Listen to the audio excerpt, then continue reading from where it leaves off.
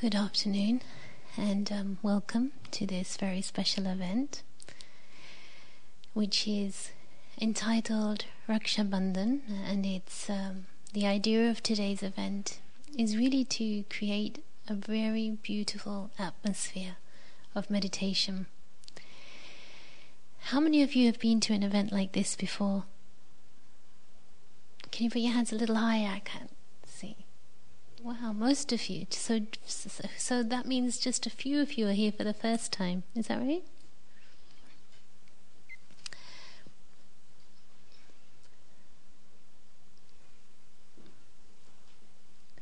In the world, there's an expression that we use very casually, and the expression is any excuse for a party. Have you ever used that expression? Any excuse for a party. And I think that when it comes to festivals as well, it's like any excuse. There's a festival, let's celebrate.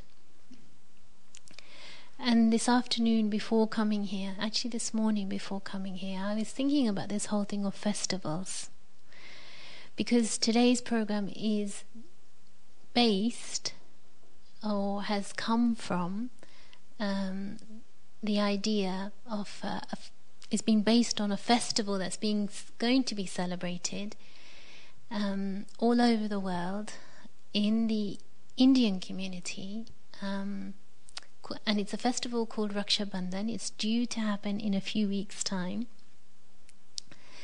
but actually because it's become so international, people's its span kind of goes for a span of a few weeks. People celebrate it a bit before, they celebrate it on the day, and they celebrate it afterwards as well. And I was thinking about the whole thing of festivals. Why do we celebrate festivals? You know, an event happens, I don't know, thousands of years ago. Let's take Christmas, for example. We celebrate Christmas as a festival. It's happened. It's an event that took place long, long ago. Why are we celebrating it today, years later? What is the purpose of celebrating a festival? This is a question I asked myself. And what I came up with is that festivals, or the celebration of festival, any festival, Christmas, Easter, Rakshabandhan, whatever it is, whatever tradition, and it's across all the faiths, right? We all have festivals. It's because festivals bring us back to our roots. Festivals reconnect us with our roots. And it's very important to be connected to your roots. If you are connected to your roots, something inside you stays nurtured. Let me give you an example, simple example. You take a tree. As long as the branch is connected to the tree, it hasn't fallen off with a storm or something, the water from the roots travels through the tree and it reaches the branch and it keeps it alive. Even the leaves and the flowers, so long as they're connected to the branch, they receive the water from the roots, right? But as soon as the leaves fall from the tree, as soon as the flowers fall from the tree, what happens? It withers, it loses its life, it loses its source of nourishment. And that's one of the reasons why it's important to stay connected to our roots, and celebrating festivals helps us to stay connected to our roots. Because when we celebrate a festival, actually any festival, there are things that we do, physical things we do, like we'll get together and we'll have a meal together, or we'll give gifts to one another, or something like that. But those are just like the top layer, if you like. There's a principle behind it, right? Why do we give gifts to one another at Christmas, for instance? We give gifts because the giving of gifts symbolizes, or it reminds us of a specific principle or a value or a virtue of what? Of generosity. And one of the key things that Jesus Christ demonstrated was generosity. And sometimes that's all it takes, is seeing somebody who demonstrates to remind us that we can do it too. Any festival does the same thing. It's not about the actual story behind the festival. It's not about the people who came and went who were originally part of that event, but it's about the legacy that they left us, and the legacy they leave us is the legacy of a certain value, virtue, or principle. And so what I'm going to do now is share with you a little bit about, I suppose, just in a couple of minutes, what's behind the tradition of Rakshabandhan. What are the values and the virtues and the story underpinning it? Rakshabandhan essentially is a festival in which, today, it's become a festival in which a brother and sister celebrate their relationship and their love for one another. And what tends to happen is that a brother will come to see his sister, or a sister will go to see her brother on the day of Rakshabandhan, and she will tie what's called a sacred thread around his wrist, which is called a rakki, and he'll give her a gift, and she'll also give him a sweet, and in return, he, as well as giving her a gift, he gives her a monetary gift usually, but as well as that, he also gives her the gift of a pledge. And the pledge usually is, you're my sister, and no matter what, I will always be there to protect you. I will always be there to take care of you whenever you need. I will protect your honor under all costs. And centuries ago, when this whole tradition began, it was really to do with any time a lady, it wasn't actually brother and sister. Like nowadays it's become brother and sister. But when it first began, it was two things used to happen. One is, it would be any time there was a situation in which a man was going out into a situation of danger. So, for example, going out to battle or going to war. Then his wife, usually, would come and tie this string on him. And the string was meant, the rakki, the string is called the rakki. The rakki was meant to be like a reminder to him that he had people back home, he had his wife back home, who was, with her goodwill, kind of rooting for him, behind him, having those positive, pure thoughts for his well-being. That was the actual original origin.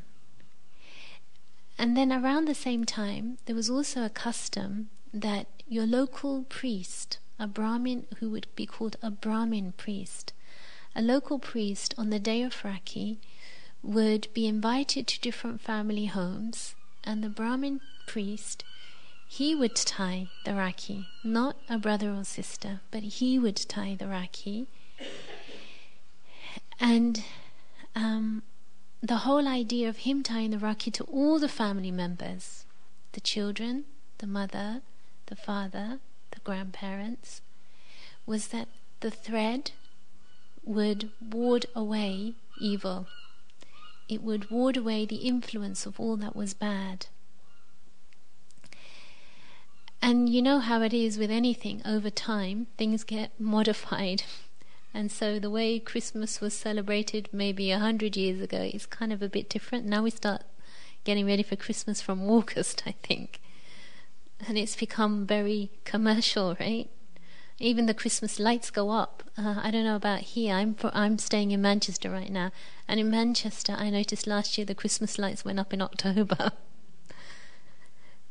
So traditions also, and festivals, and the way in which we celebrate them, sometimes they become diluted over time.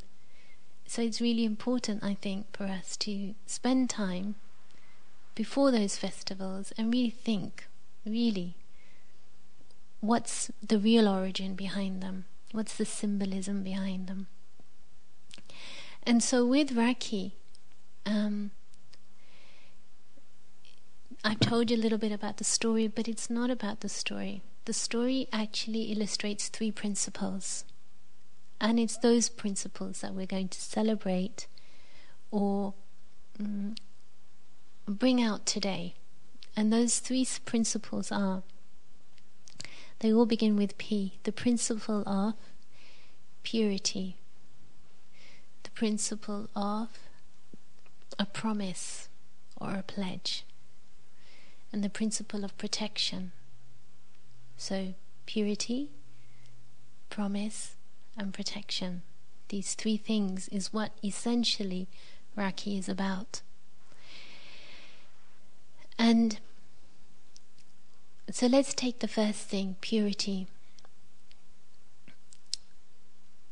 Let's take the first thing, protection, because that's the main one, protection.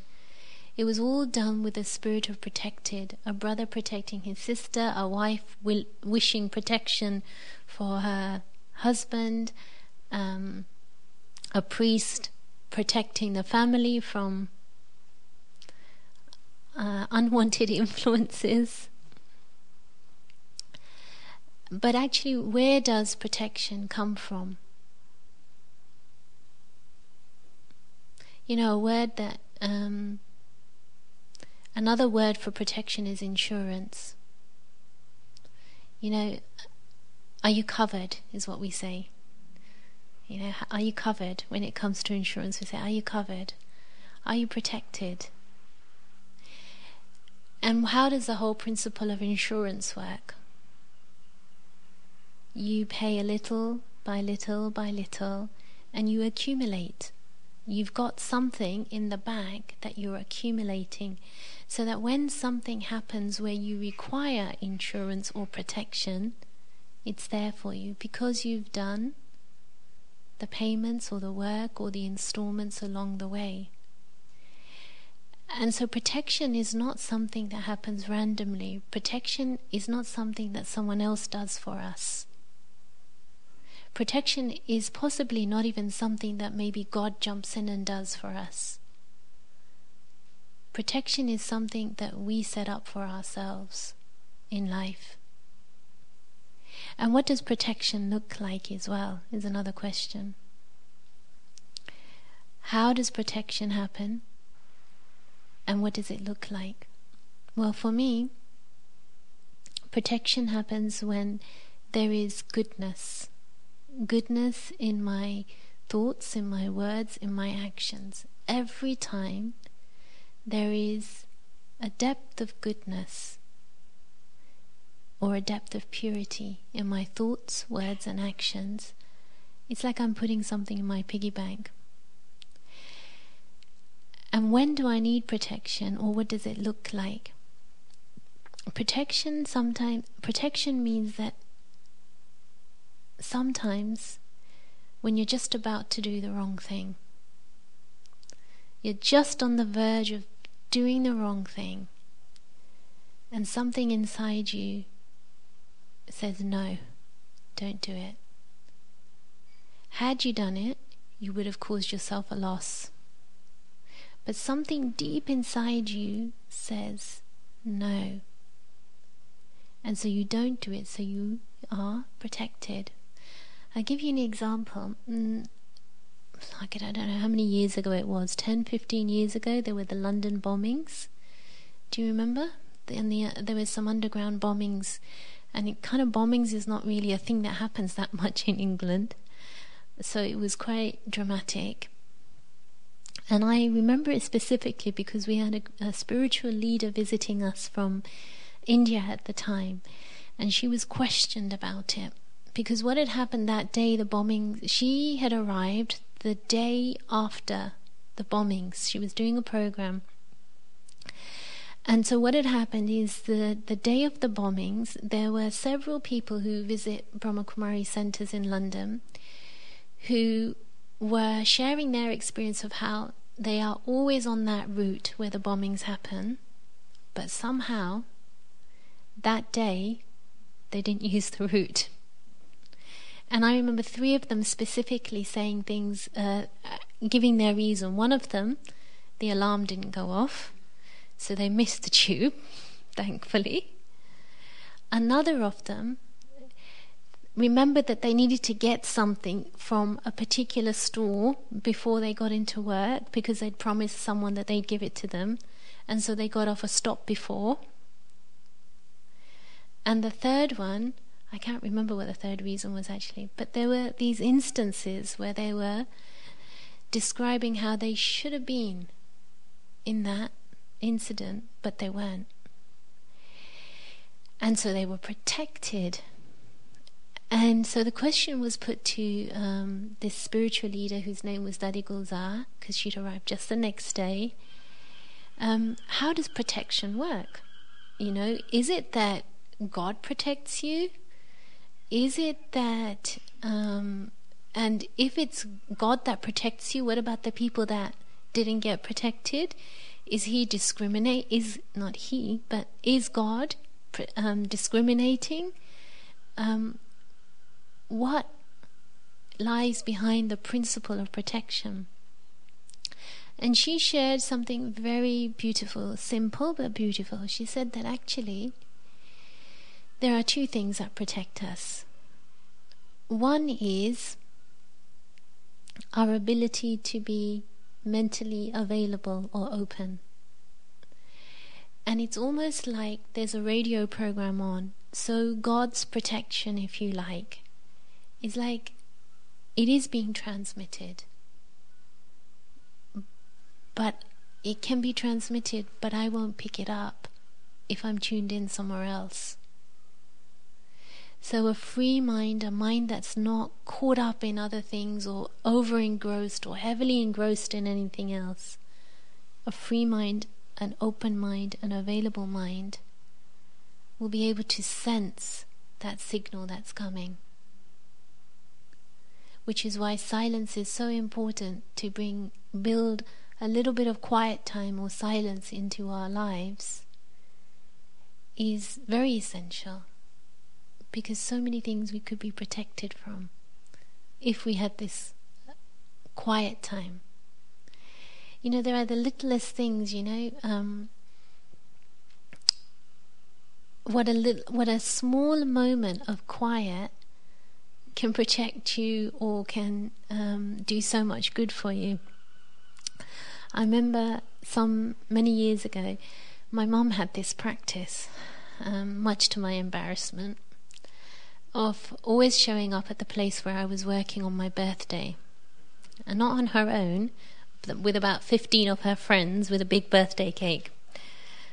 And she did this for years, It's like, at one point I had to say to her, Mom, I'm grown up now. You don't need to bring the cake. And everybody in the workplace would know that this was going to happen. And I would be the one who never knew until I saw that this was a pattern, and then I used to warn her. But she would show up with a cake every year. And one year she showed up and had the cake and everything. And then I was sitting with her afterwards at lunch, and she said, "You know what? There's something we had read in the morning, because we have a daily reading." And so I was saying to her, what inspired you from the daily reading this morning? This was what our conversation was. And she was saying, actually, this morning we heard something about if you do things systematically, then the result is always, then you're more likely to have a good result. It was something along those lines. And I said, oh yeah, why did you like that? And she said, let me give you an example. She said, I have a system. Whenever I'm leaving the house, I never rush out the front door, she said, I've got this principle for myself, which is always sit down quietly and calmly for a couple of minutes, and then I walk out the house peacefully. And she's got a little meditation room, so she says, I always sit in my meditation room just for a couple of minutes, and I kind of say in my meditation room, I'm on my way out, be back later. And she said, I just sit there. And she said, but the day she said, this morning what happened, so that's her system, okay? That's her system, and she's saying system brings success. That was the thing that she really enjoyed from the morning reading. She said, but this particular morning what happened was that because I was going to be driving and I was picking up everybody, to save time, all the people who were coming in my car, I told them all to wait on the corner of their street so I wouldn't have to drive into everybody's homes. And she said, it started to rain and I was still in the house and I knew they were waiting outside. And she said, so I just panicked and I rushed. And she said, I didn't go to my meditation room. And she said, I got outside the house, I set the alarm and everything, got in the car, and I thought, oh God, I didn't do it. And she said, I thought to myself, shall I go back in? I never leave the house not doing this. And she said, and the meditation room is at the front of the house, so you can actually, see in through the window. She said, so I cheated. She said, I stood outside the window and I said, I'm going. I didn't do it systematically, she said, according to the principle that I have set for myself. And she said, and I said, yeah, and she said, and because of that, she said, last night I had specially whipped up this beautiful cream, and there was this extra layer of cake that was supposed to come with me that of course I forgot to pick up. So you only got the base of the cake this year. And she said, I know, had I gone and sat for those 2 minutes, as was my system and my principle, I would have thought, don't forget the cake in the fridge. I know it sounds like it's a very basic example, but those examples extend to bigger things as well. It's like you just get a sense of something. So what is the process of protection about? It's about not being over-engaged, keeping your mind free so that you can catch the signals. It's about having that quiet time so that you are connected with yourself, listening to your inner voice and your inner wisdom is telling you. And it's also protection in the sense that there is a law that I think every faith and tradition has. And that law is something that sounds something like, whatever you do will come back to you. In the East they call it karma. As you do, so shall you reap. Whatever you do will come back to you. And so if I have put out thoughts of pure intention, thoughts of goodwill for others, then that's what's going to come back to me. And that's what's going to protect me.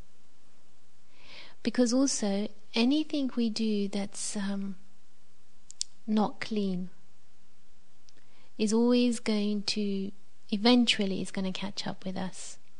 Eventually that thing is going to cause us harm. The wrongdoings that we do, or the wrong thinkings that we have, the wrong feelings. Sometimes we think we have a wrong thought and it's okay, it happened in my mind, I didn't do anything about it, nobody saw, nobody heard. But actually, every single thought we create, it releases a vibration, and that vibration goes into the atmosphere, and someone somewhere, especially if it's directed towards another person, they pick it up. They sense it. And sometimes you may not have had any external tiffs with someone, because you're quite good at keeping your mouth closed. But if you have thought anything untoward about a person, at some level they will sense it. And as soon as they catch it, it will generate in their mind a feeling that is untoward towards you as well. And then you catch their thought, and you send back another thought, and then it's like a badminton thing. And then you wonder why, when you come in front of them, you feel uneasy, when actually nothing's been said or done, but mentally you have created something in the airways. And so that's when you get breakdown in relationships. Relationships become much more fragile. And so if I want cover for everything in my life, because what are the three things? There are three things primarily that give us, I suppose, are what you call a happy or a healthy life. One is if you have reasonable amount of wealth, enough, not too much, but enough wealth, health, and stable state of mind. These three things are what most people are looking for to bring them happiness. And if even one of those is not quite in the right proportion, then our happiness fluctuates, or can fluctuate. And so we need to take care that if we're talking about protection, if we're talking about insurance, what am I doing with those three assets? What am I doing with my relationships? Am I generating those type of thoughts that are going to make my relationships fragile?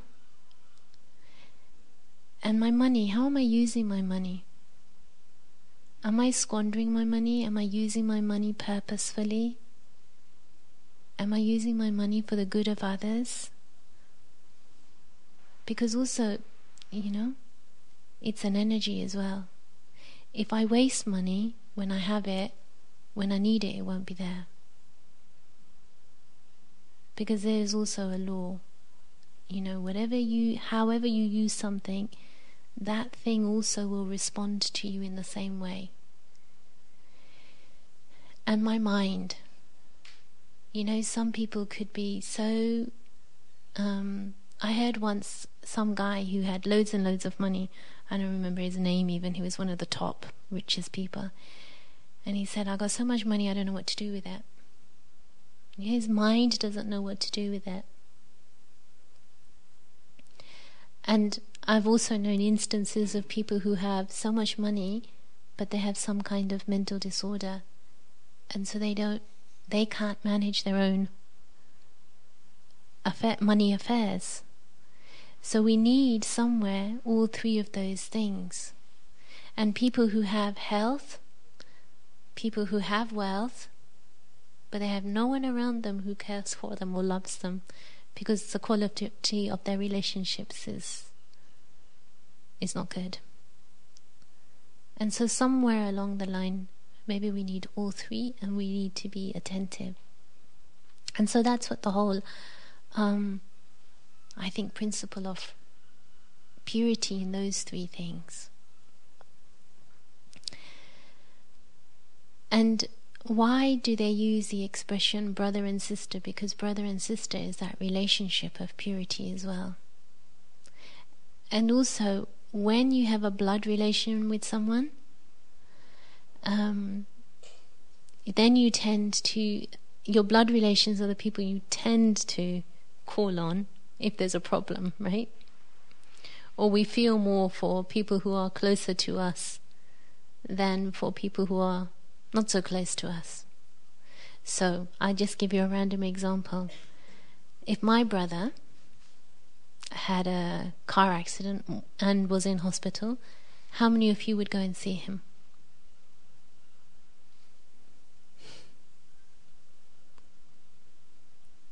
I mean, it's not something we do, right? But if it was your brother, how many of you would go?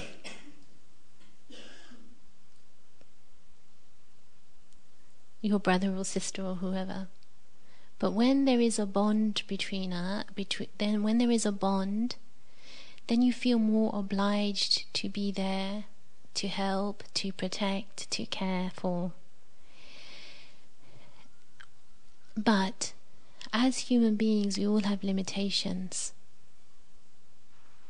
And one of the limitations that we have is sometimes, what if our family members are on the other side of the world? What if my brother or my sister lives in Australia?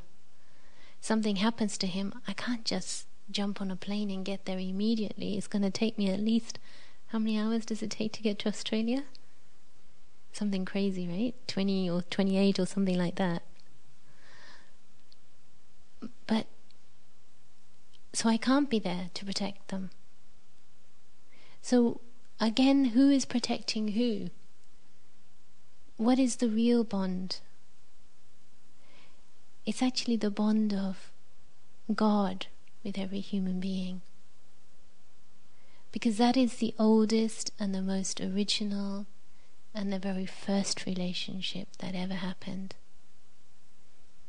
God, the Father of humanity, the Mother of humanity, the Parent of humanity, and all of humanity, one world family, God's family.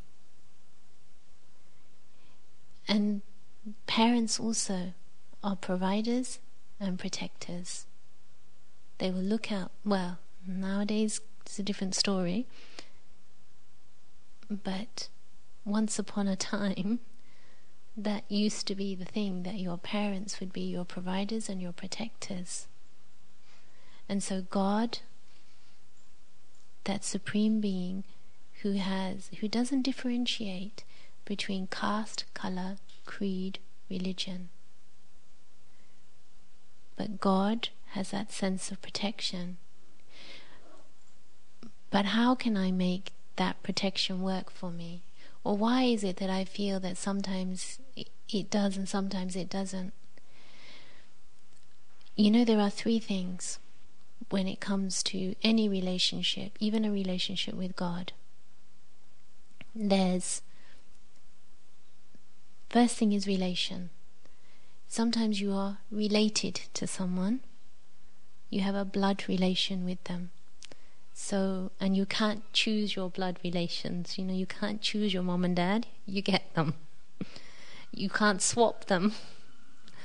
You can choose your partner, but you can't choose your mom and dad.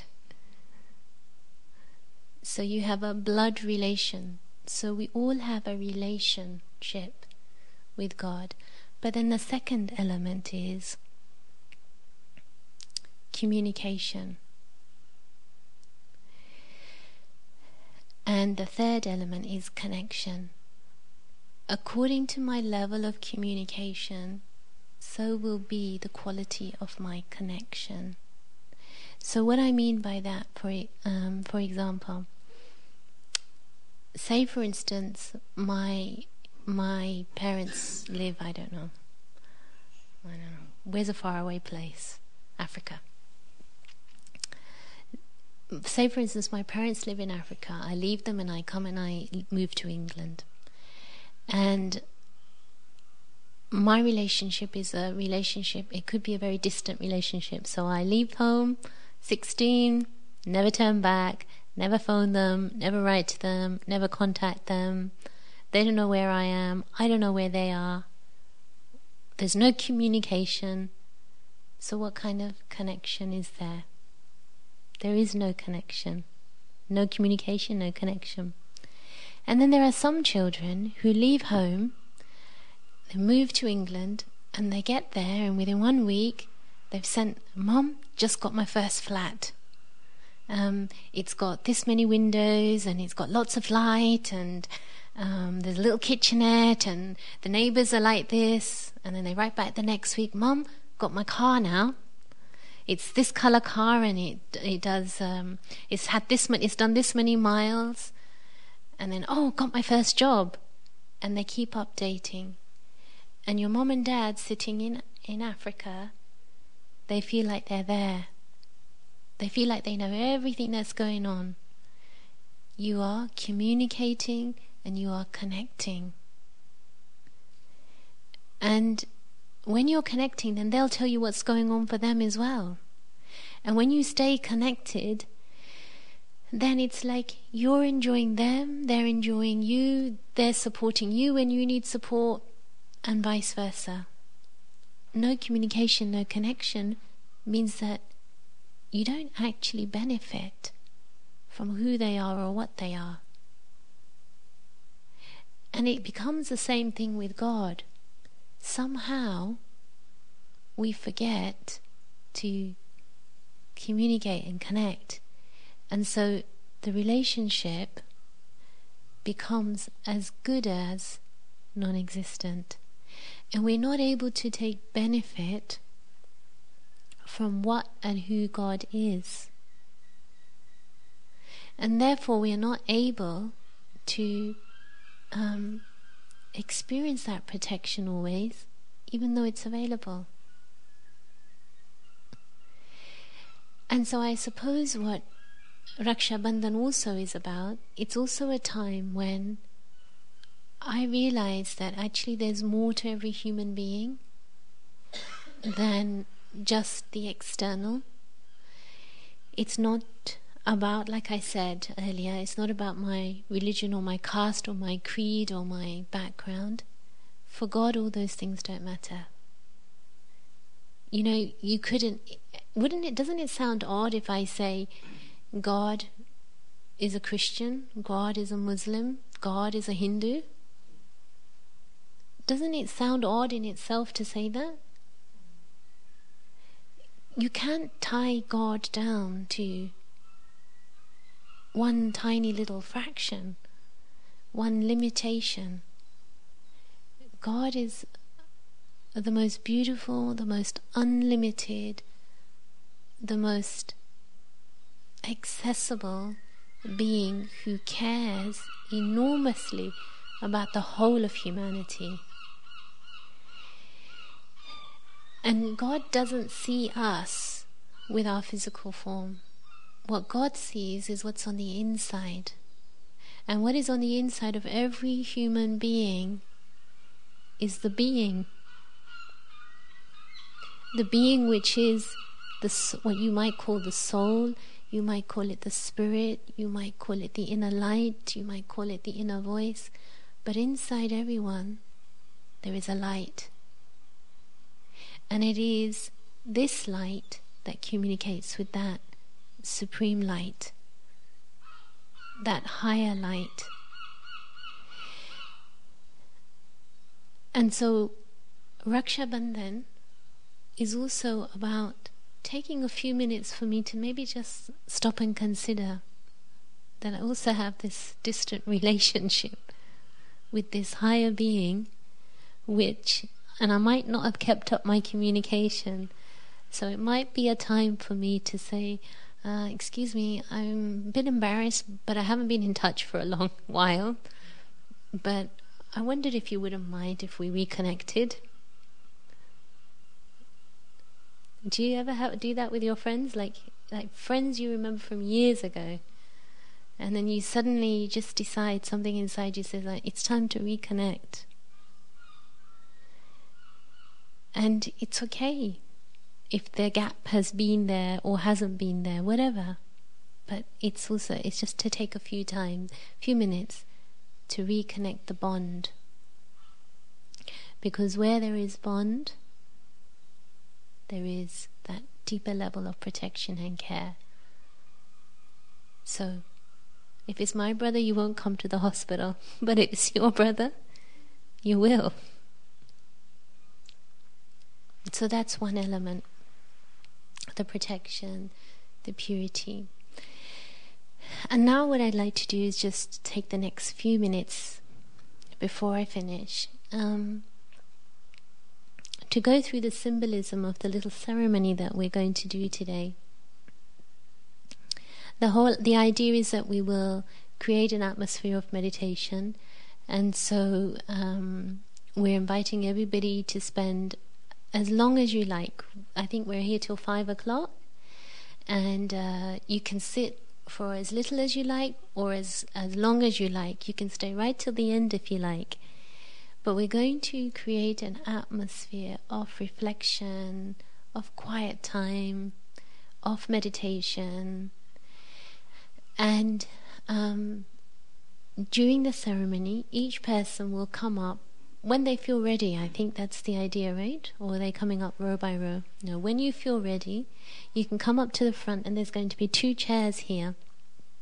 And you will be offered 3 or 4 gifts as part of the ceremony. And each one of those gifts has a spiritual symbolism and significance. So the first thing you get is the thing that I spoke about already, the rakki, the bracelet of thread, the thread. And why is it a thread? It's usually a yellow thread.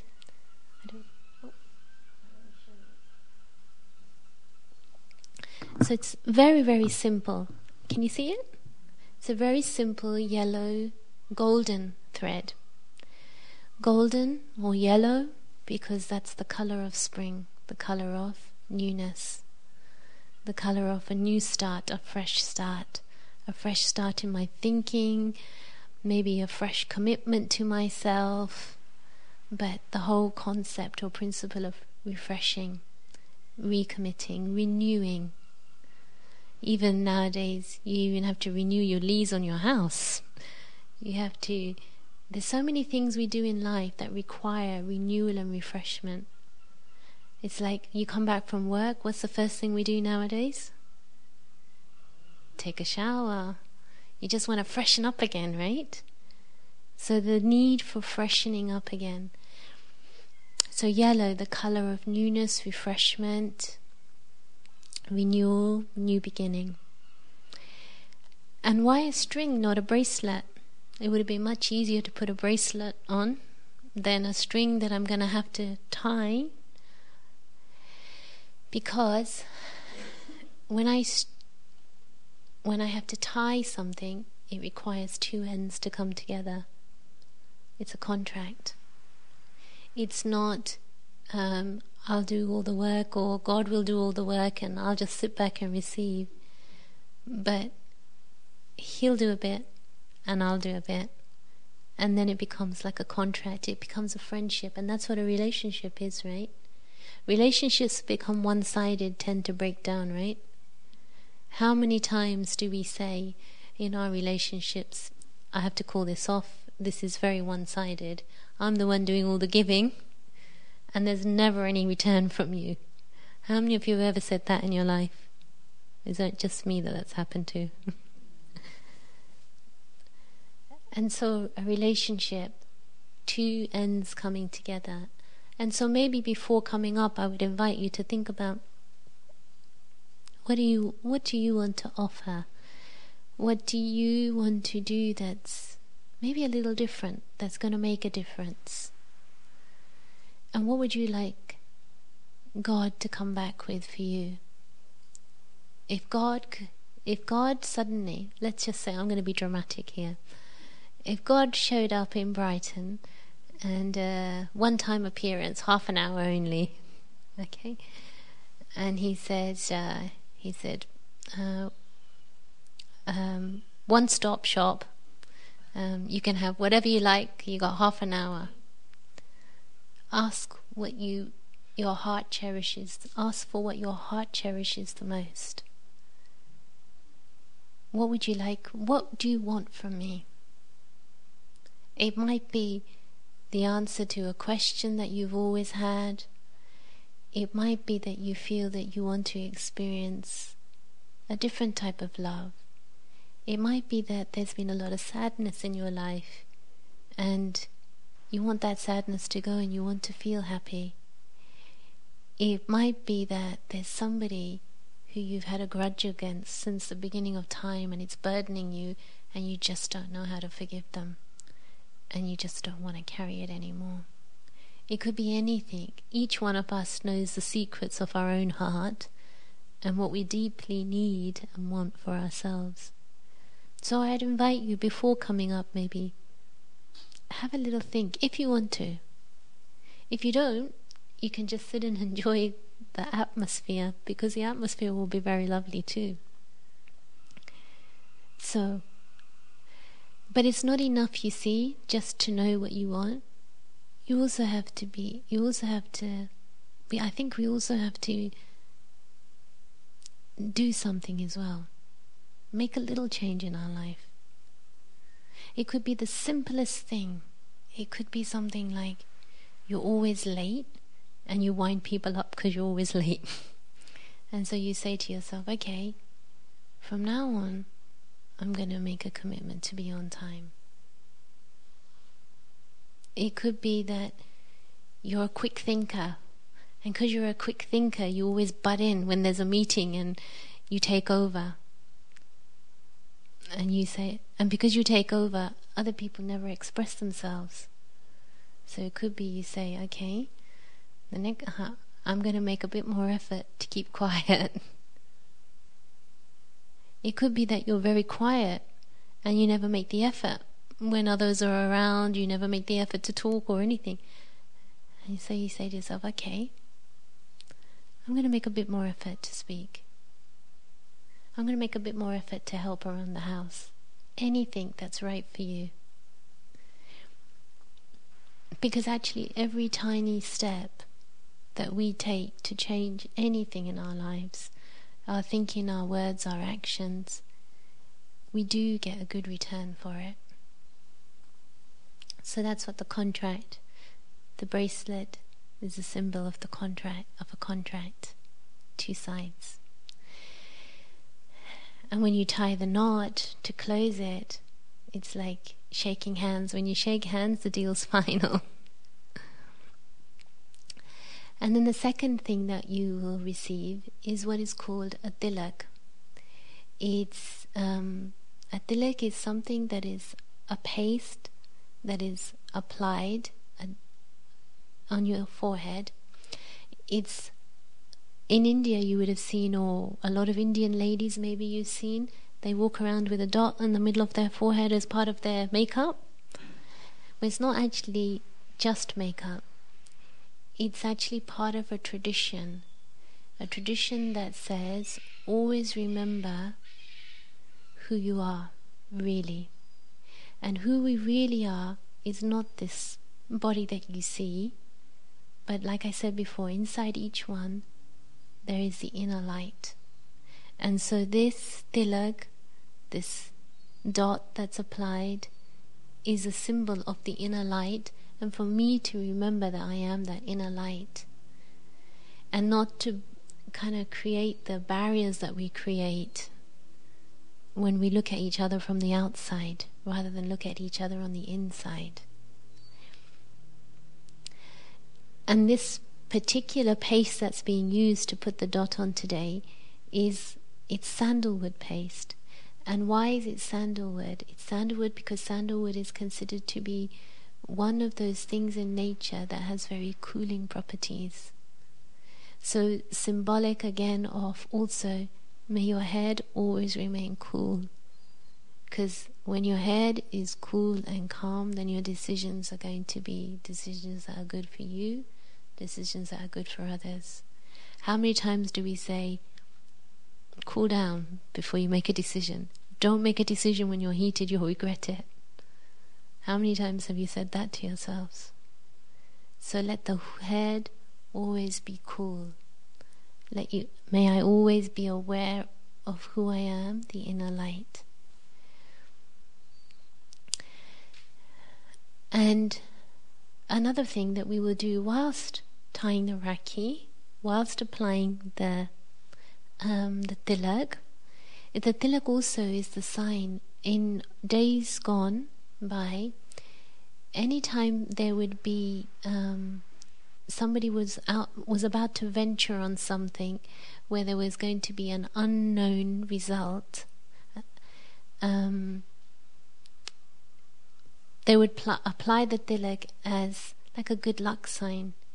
It would be something whereby inside the feeling would be, may you be victorious. So whether you were going out to war, like I said, whether you were going to have an exam, whether you were going for a job interview, the tilak with this deep sentiment may you be victorious.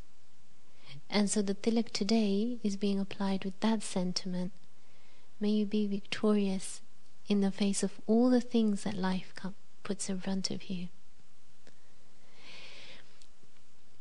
And as the tilak and the rakhi are being applied, if you're comfortable, I would invite you to practice something that we in the meditation center call drishti.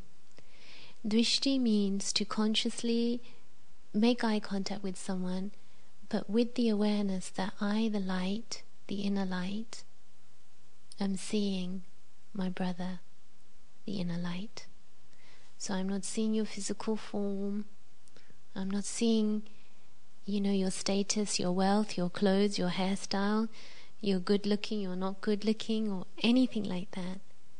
But I'm crossing all those barriers, and it's I the light, I see my brother the light.